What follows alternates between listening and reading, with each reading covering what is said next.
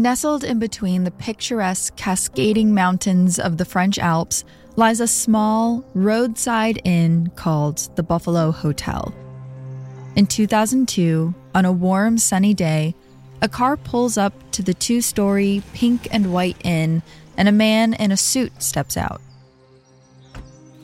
From the parking lot, he feels like he's back home in America. Named after a symbolic American animal, the buffalo looks kind of like any rundown hotel on the side of any Midwestern freeway. But he's not here to stay. He wishes he were in the French Alps on vacation, but he's here on a hunt. He's looking for information on a man he believes is dangerous. One that's been on the run from not only him and his colleagues at the FBI, but Scotland Yard and countless other international police agencies over the last few years. And more importantly, one who is most likely responsible for the recent disappearance of an American woman, Kim Adams. The FBI believes that he had been imprisoning her here for some time. The man enters the hotel, flashes his FBI badge, and a manager takes him over to a room far down one of the hallways. He knocks on the door, though his spidey senses tell him no one's inside. Using a key, he slowly opens the door to the room, not quite knowing what to expect. Does he need to draw his weapon? The answer to that question is no. Instead, he sees something he was not expecting. Inside the tiny rundown hotel room with blue and yellow pillowcases and sheets is hundreds of thousands of dollars worth of luxury goods. Designer shoes, high-end watches, more than what just one man would need. Who is this guy? Then, the FBI agent clocks something in the corner of the room. A locked suitcase. He approaches it cautiously. He doesn't think it's a bomb, but anything is possible at this point. Backup finally arrives in the form of police from Scotland Yard who are also here searching for information on this man. They hold their breath as the suitcase is pried open. Inside is full of personal documents. Passports from different countries, bank statements, cell phones, ID cards, credit cards, train tickets, plane tickets. The first passport they see is for Kim Adams. He must have confiscated it from her so she couldn't escape him. She'd never be able to fly back to America if she didn't have her passport. But as they pick up other documents, they notice a disturbing trend. They all have different women's names on them. Dozens of IDs, passports, bank statements, you name it. The FBI agent looks on in terror. This is not just one woman he's looking for. This man clearly has other women held hostage, potentially around the world. And the FBI agent is going to do whatever he can to find them.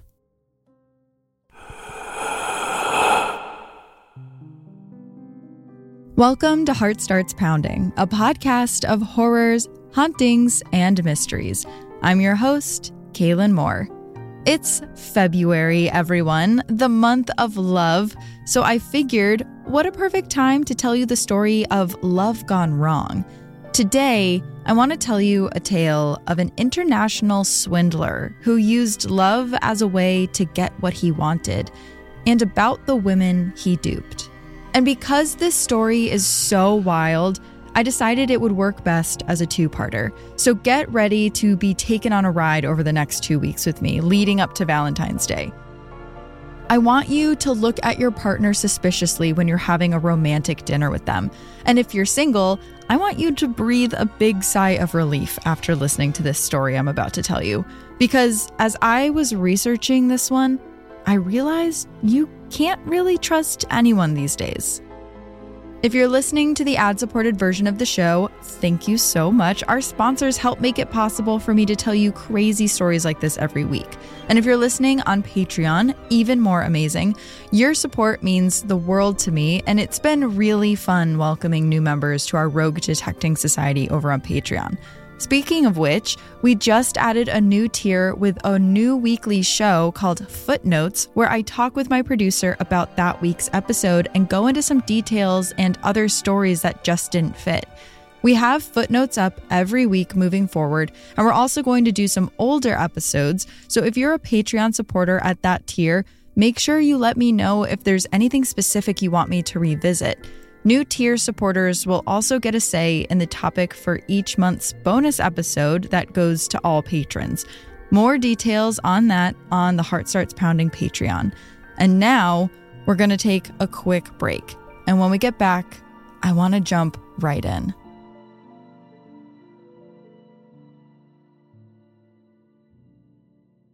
I know that I should be saving and investing, but I've always been overwhelmed at the thought, so I just keep putting it off. Even if I started, how would I know if I was doing it right? Which is why I was so excited when Acorns reached out to sponsor today's episode. Acorns helps you automatically save and invest for your future. You don't need a lot of money to get started. You can even start by investing your spare change with roundups. The app even gives you access to education and guidance to learn more about investing. Head to acorns.com/HSP to sign up for Acorns to start saving and investing for your future today. Paid non-client endorsement may not be representative of all clients. Tier 1 compensation provided. Compensation provides an incentive to positively promote Acorns. View imported disclosures at acorns.com/HSP. Investing involves risk, including the loss of principal.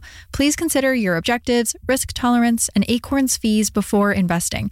Acorns Advisors, LLC, parentheses, Acorns, and parentheses, is an SEC registered investment advisor. Brokerage services are provided to clients of Acorns by Acorns Securities, LLC. Member FINRA/SIPC. For more information, visit acorns.com. In 2011, Sandra Clifton created a profile on a dating website. She was a divorcee living in England with her 2 teenage children, Sophie and Jake. Recently, she decided she was open to finding love again. Sophie and Jake were excited for their mother. According to Sophie, it was like her mom had an opening for a job for someone to love her, and hopefully to love Sophie and Jake as well. She wanted her mother to treat the online profile like a resume, include all of the important bits about her, that she was fun, loving, family-focused, but also be clear about what it was that she was looking for. Sandra had met her previous husband, Mark, when they were both just 14 years old. By 20, they were married and baby Sophie had arrived. Not long after, Jake was there as well. It's a lot for 2 people in their early 20s to balance learning about themselves and the world while caring for 2 children and maintaining their relationship. Eventually, the 2 felt as though they had drifted apart enough to warrant a divorce. They did, however, remain very good friends, making sure their children felt they were supported by both parents. And for most of the kids' childhood, Sandra didn't date anyone else. But by 2011, she and the kids were ready for her to find someone. It's important to know that online dating in 2011 hardly resembles the world of online dating today. There was no Bumble, no Tinder, no infinite swiping and Facebook groups dedicated to seeing if you can get the scoop on someone you found on an app. No, that would start the following year once Tinder hit the scene in 2012. 2011 was more profile-based. It was OkCupid and eHarmony. It was frequented mostly by older adults, either ready for marriage or remarriage. And because of that, people were less dubious of those they were connecting with online. So no one thought twice when, in November of that year, Sandra tells her family that she's met someone. His name was David, a tall, handsome man with strong, dark, bushy eyebrows. And not only was he smart with a good job, He was exciting. He was everything that Sandra had been denied in her life. He loved fast cars and nice watches. He was well-traveled. Not long after they started dating, Sandra and her family went outside one day to find a brand new Audi in a custom shade of blue sitting in their driveway. Sandra was starstruck, and Sophie was excited that her mother was finally being treated the way she deserved. David would often tell Sandra about all the nice things he wanted to buy for her. He had a good job in the media selling ad space to large companies, and he wanted to spend his money on her. He did seem to talk about work a lot, how important he was at his job and how much they were paying him. But Jake remembered thinking that was strange because David was always at their house. He never really saw David go to work. Sure, sometimes he would leave the house for periods of time, but it didn't feel like enough for how important he made his job out to be. Sandra didn't think that was odd, though, and Sophie was young, so she wasn't really paying attention to that. Jake had basically forgotten about it by early the next year when David announced to the family he was taking them to Spain on holiday. Gifts, trips, a stable job. David really did have it all. So the family arrived in Spain ready to sightsee and try local food, but according to Sophie, that was not what David had in mind for them. The trip was really odd and not what they were expecting. Once they got there, David got a rental car for the family and just drove. Sophie had no idea where they were going, but David was driving the entire day and into the night, playing a Duran Duran CD on a loop until she had a screaming headache. Jake wasn't having any fun either. Each night they stayed in a different hotel, and each day they drove for hours and hours on end. It was almost as if they were trying to outrun someone, though looking through the rear window, it never looked like anyone was behind them. Why couldn't they stop driving and just enjoy their time? Why did they have to be in the car the entire trip? On the way back to the UK, after not enjoying Spain at all, Jake noticed that David was being really sketchy about his passport. He was holding onto it with an iron grip. And when Jake stole a quick glance at the inside pages, David ripped it away from him. "I thought your last name was Hendy," Jake asked. But that's not what it looked like his passport said from the millisecond he was able to see its pages. "Don't worry about it," was all David said. By the time the family got back, Sophie and Jake knew something was not right about their mom's new relationship. Not only was David acting really strange, but now Sandra was starting to behave strangely as well. She was typically a social woman, but she had stopped seeing basically all of her friends. She didn't go out on the weekends anymore. She just stayed in with David. She also stopped spending as much time with her family as she normally would. Sophie described it like they were all separate people going about their business in a house together. There were no more family dinners, no more gossiping with mom about what happened at school. Sandra was hardly talking to her kids now, and when she was usually getting pretty angry with them. And the strange behavior was affecting other areas of their lives. One day, Jake was visiting with Mark, his father, when he was pulled aside. Mark looked really concerned, and he let Jake know that he could talk to him about anything. Jake had been growing increasingly more concerned about his mother and thought about saying something to his dad. But before he could say anything, his dad blurted out, "It's okay that you're gay." What? Jake wasn't gay. "What are you talking about?" he asked his dad. Mark told him that David had called repeatedly to tell him that Jake was gay, but Jake had never said anything like that to David. He actually hardly spoke with David at all. Why would he feel the need to call Mark and tell him that? He tried to explain everything to his dad, but he started getting really emotional. Mark was understanding, though, And it's after this that Mark starts feeling skeptical about Sandra's relationship with David as well. So Jake starts watching David closely. He sees how his mother has stopped hanging out with her friends to spend time exclusively with David. She hardly even talked to her own kids at this point. And if she did, it was to accuse them of stealing something from her. David would be standing right beside her as she berated her children for stealing a bracelet or money from her. But Jake and Sophie would never. They loved their mom. It's not long after this that Jake arrives home from school one afternoon, puts his key in the lock, and finds that it doesn't turn. At first, he thinks it's a weird mistake. Maybe his mom accidentally deadbolted the door and couldn't hear him knocking.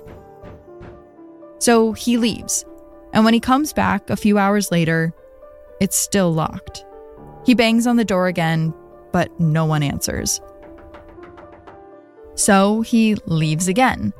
But this time when he comes back, the sun has set and it's starting to get chilly. He tries his key one more time, and once again, it doesn't unlock the door. He can see his mom approaching the door as if she's coming to let him in, only as she gets closer, he sees David round the corner behind her. "Don't let him in," David shouts. What is happening? Why can't he go inside?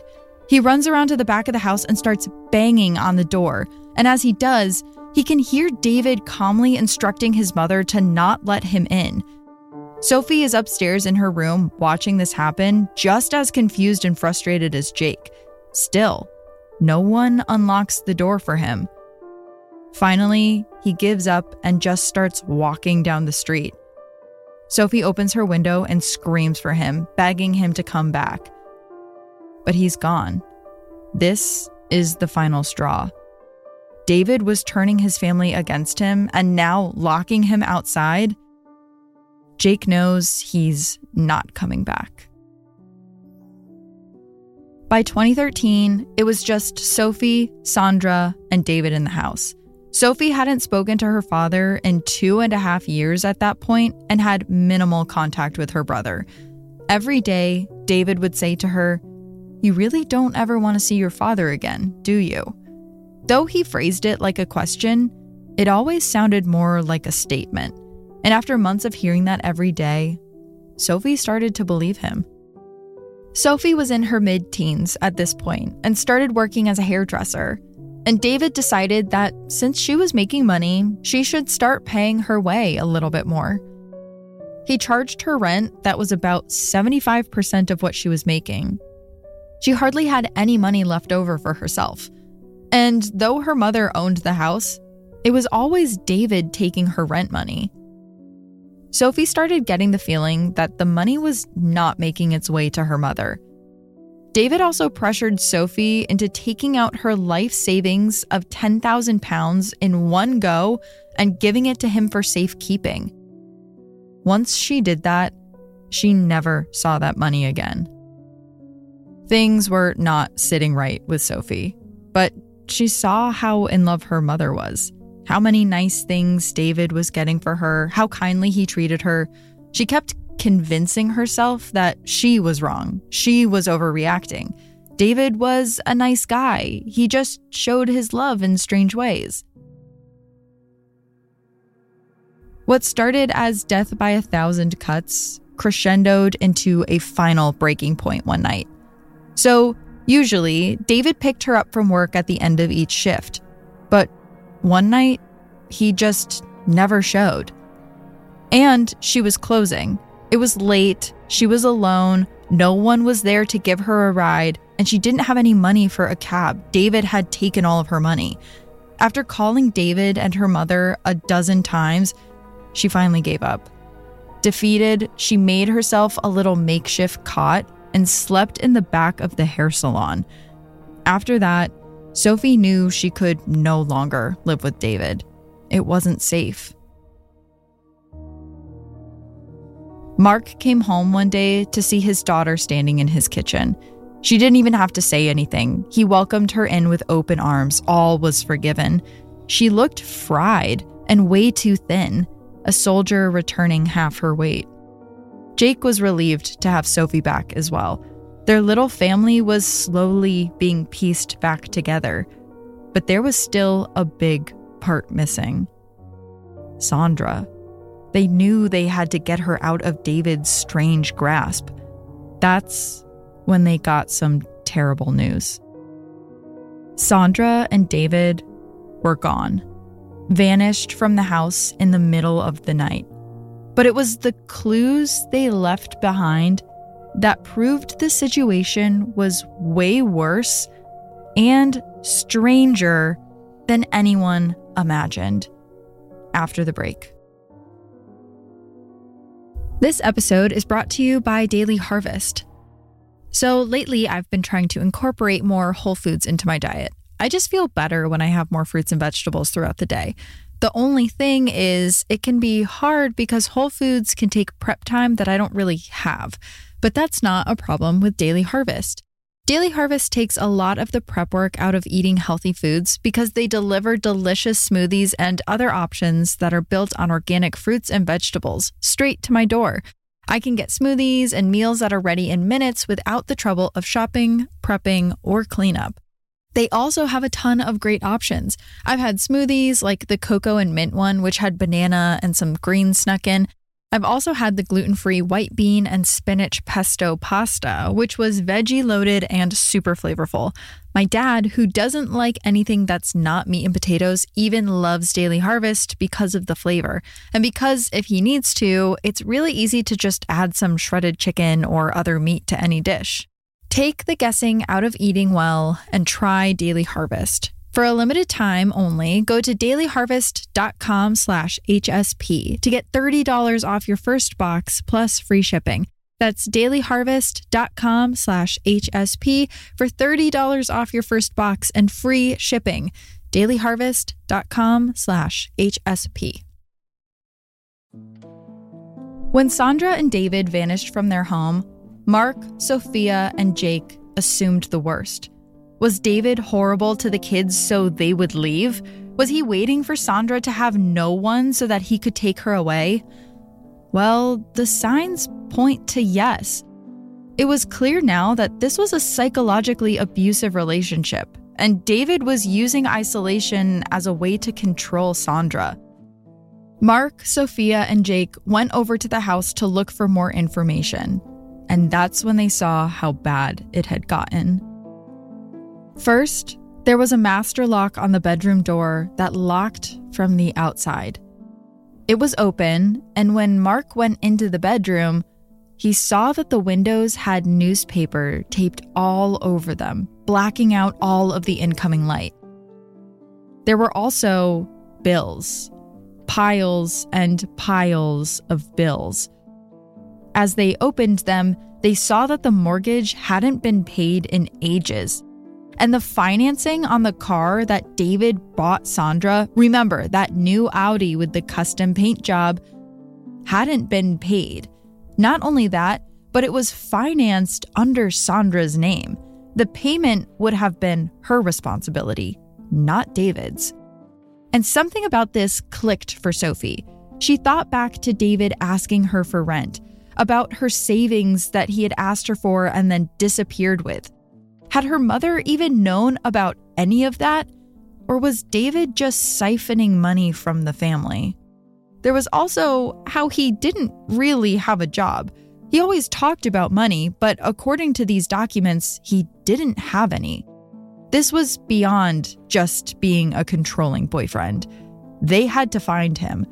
Not only were Sandra's finances at risk, but her life could be at risk as well. So that night, Mark took to the internet. David had told them his last name was Hendy, but all searches for David Hendy came up empty. Jake realized there was probably a reason David wouldn't let him see the name in his passport. He must be using a fake name. Mark tries Googling other things. David Hendy and a location. David Hendy jail. Finally, David Hendy con man. Boom. He gets a hit. The first few links that popped up are titled things like "Ruthless Man Gets Life in Prison" and "Spy Con Man Sentenced for Decades of Lies." Wait, what? Spy? Was David pretending to be a spy? The articles all refer to David by his real name, Robert Hendy Freegard. David was just a pseudonym he was known for using. And when Mark Googles his real name, he gets even more hits. And the results are even more menacing. Accusations of kidnapping and imprisonment, missing women all over the world, and parents begging for their daughters to be brought home. Hundreds of thousands of pounds he conned out of people. Mark and the kids all look at each other, shocked. Robert Hendy Freegard was not just an abusive boyfriend. He was an international con artist, and he had taken off with their mom. Using love as a way to get what you want out of someone is not a new concept. Since there's been love, there have been people trying to take advantage of it for monetary gain. And throughout history, there have been plenty of men like Robert. The 1800s were once lauded as the golden age of scamming since they didn't have the technology we have today to look into someone. The term con man most likely originates from around the mid-century, stemming from confidence man, a man who would gain someone's confidence in order to swindle them. I mean, think about it. Anyone could basically go from town to town, change their name, marry someone, steal their money, and then disappear into the night and do it all over again somewhere else. There were no security cameras, no fingerprint databases, and police departments hardly talked to each other. And importantly, there were no pictures. At best, people were passing around sketches that may or may not have actually resembled the person. It's interesting. There was really only one collective source of police sketches into the late 1800s, a book of criminals compiled by one officer in New York, Thomas Burns. He tried to keep names, aliases, descriptions, and drawings when he had them, but it would later come to light that many of the entries were actually the same people under different names. Take, for instance, the following story. In April of 1898, a single mother named Janet Spencer finally agreed to marry a man named N.H. Chalfant. He was a superintendent of the Haute advertising agency near where she worked, and since he met her a year prior, he had been pursuing her aggressively. After a year of courtship, she finally agreed to marry him, selling the restaurant she owned to be with him. 2 weeks later, she and her son accompanied him to a hotel in town where he told her he had a business meeting. The two waited patiently in the lobby for Chalfant to finish his meeting, but after 2 hours, he didn't return. Janet got a bad feeling and took her son back to her apartment, where she saw that Chalfant had hastily moved out of her home and taken what was left of the money she had from selling her restaurant. She never saw him again. Janet didn't know it at the time, but Chalfant wasn't her husband's real name. She was married to a man named Johann Otto Hoch, and a year prior, he had married a woman named Maximiliana Sperl and stolen her life savings before quickly disappearing.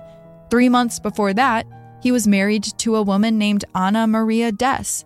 He vanished from her life after she had given him $500 to purchase tickets for their honeymoon.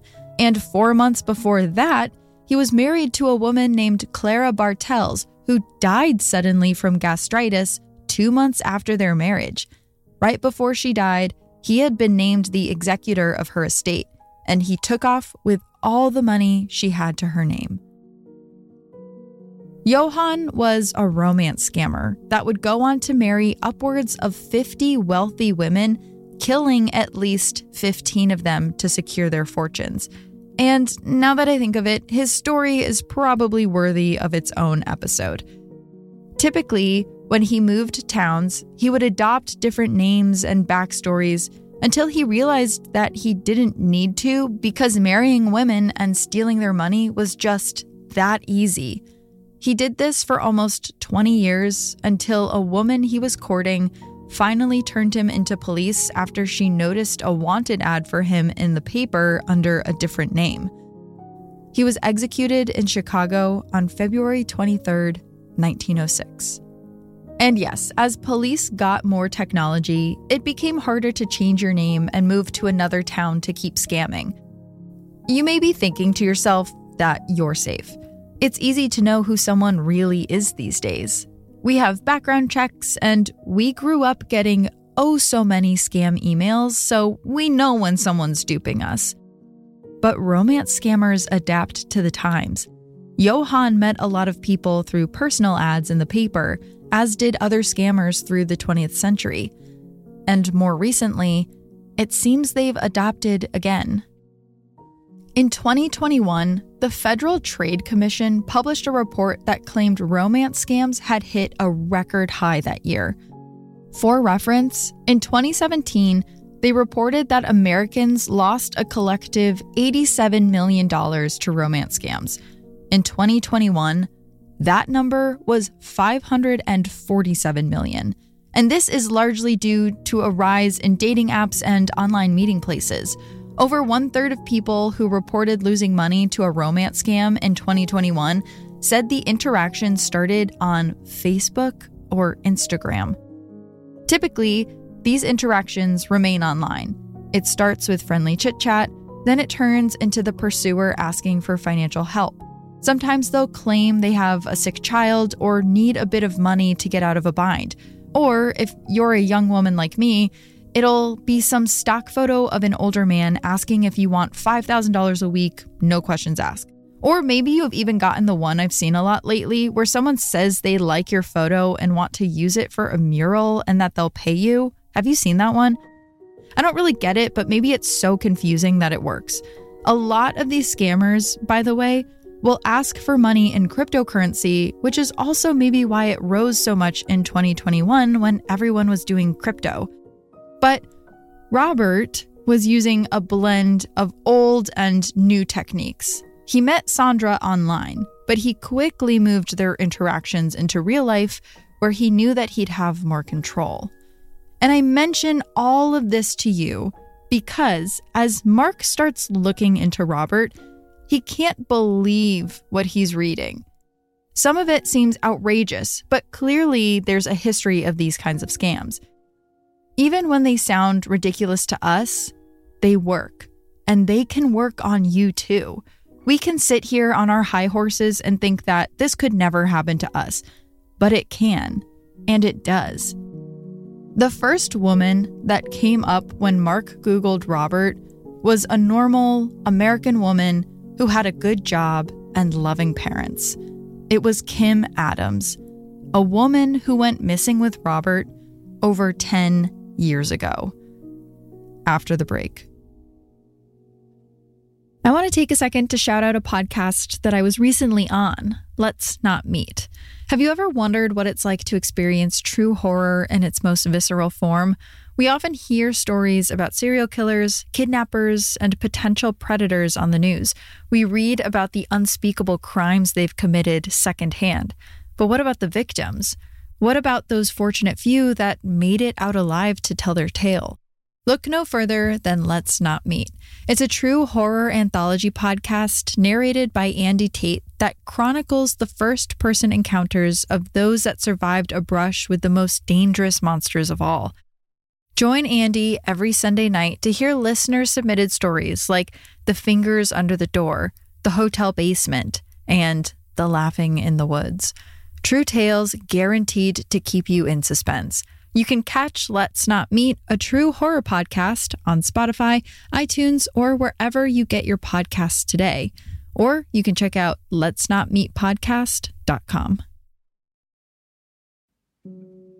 Kimberly Adams was an American child psychologist in her 20s from Phoenix, Arizona. She met Robert in a pub in the UK in August of 2002 while she was on a trip, and she was immediately smitten. She had the same first initial thoughts that Sandra had.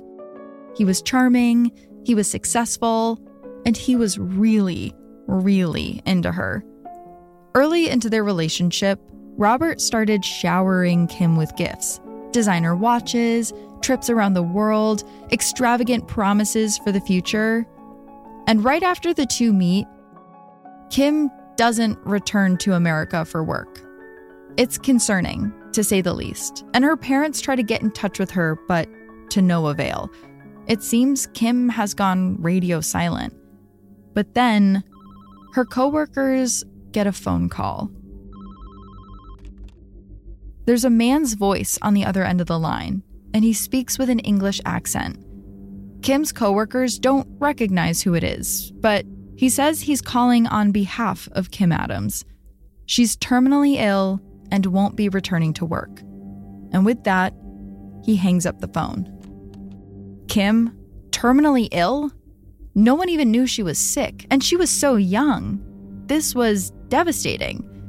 Well, yes, it would be devastating if it were true. But at the same time that Robert is making these phone calls to Kim's work, he's also calling Kim's parents, but he has something different he's telling them. Kim's parents haven't seen or heard from her in weeks, and they're terribly worried. But one day, Robert calls them, insisting that Kim is with him and she's okay. He won't tell them where she is, but he does tell them that she needs money. They ask to speak to Kim, and he lets them. "You're not going to believe this," Kim tells her parents, "but I'm with a man who is a spy, and he wants me to join a spy training academy. He's going to teach me what it takes to be an MI5 agent. The only thing is, the tests are really expensive, over £2,000 each time I want to take it." Robert proceeds to tell Kim's parents that he's enrolled her in a spy training school so that she can be a spy with him. He's already invested a lot of his own money into the program, £60,000 actually, and he's running out of funds, which would be fine, except Kim keeps failing her spy tests and has to retake them. Kim's parents can't believe any of this. Spy school? Kim never said anything about wanting to be a spy. But deep down, they trust their daughter. And at the end of the day, Kim's stepfather has the money. Coincidentally, he just won thousands of dollars in a local lottery, something that Robert would have known. This is a hard pill to swallow for Mark, who's sitting at his family computer reading about all of this, worrying about the mother of his children. What was going to happen to her? Was Robert going to do to her what he had done to Kim? Well, he decides to take action. He's not going to let some con man come in and tear apart his family. Robert Hendy Freegard may be missing, but Mark's going to find him. At the time, though, Mark didn't know what he was signing up for. There's more to that article he was reading. A sting operation, headed by Kim's mom. The discovery of a locked suitcase full of other women's passports, women being locked away, isolated for years. And there's a lot more to the man at the center of all this, Robert Hendy Freegard.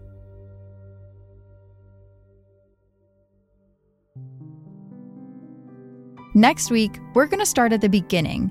Who is Robert Hendy Freegard, and who are the other women he's conned? I'm going to tell you about his first con, all the way up until what Mark and his kids decided to do. And a reminder that we have a new after show called Footnotes, only available on Patreon. At the end of this 2-part series, we're going to discuss it more in depth, including some scams that I've fallen for. So make sure to join us over there to talk more about this series. This has been Heart Starts Pounding, written and produced by me, Kaylin Moore. Sound design and mix by Peachtree Sound. Special thanks to Grayson Jernigan, Travis Dunlap, the team at WME, and Ben Jaffe. And an extra special thanks to all of my new patrons. You will be thanked in our monthly newsletter, which you can sign up for by going to our website, heartstartspounding.com.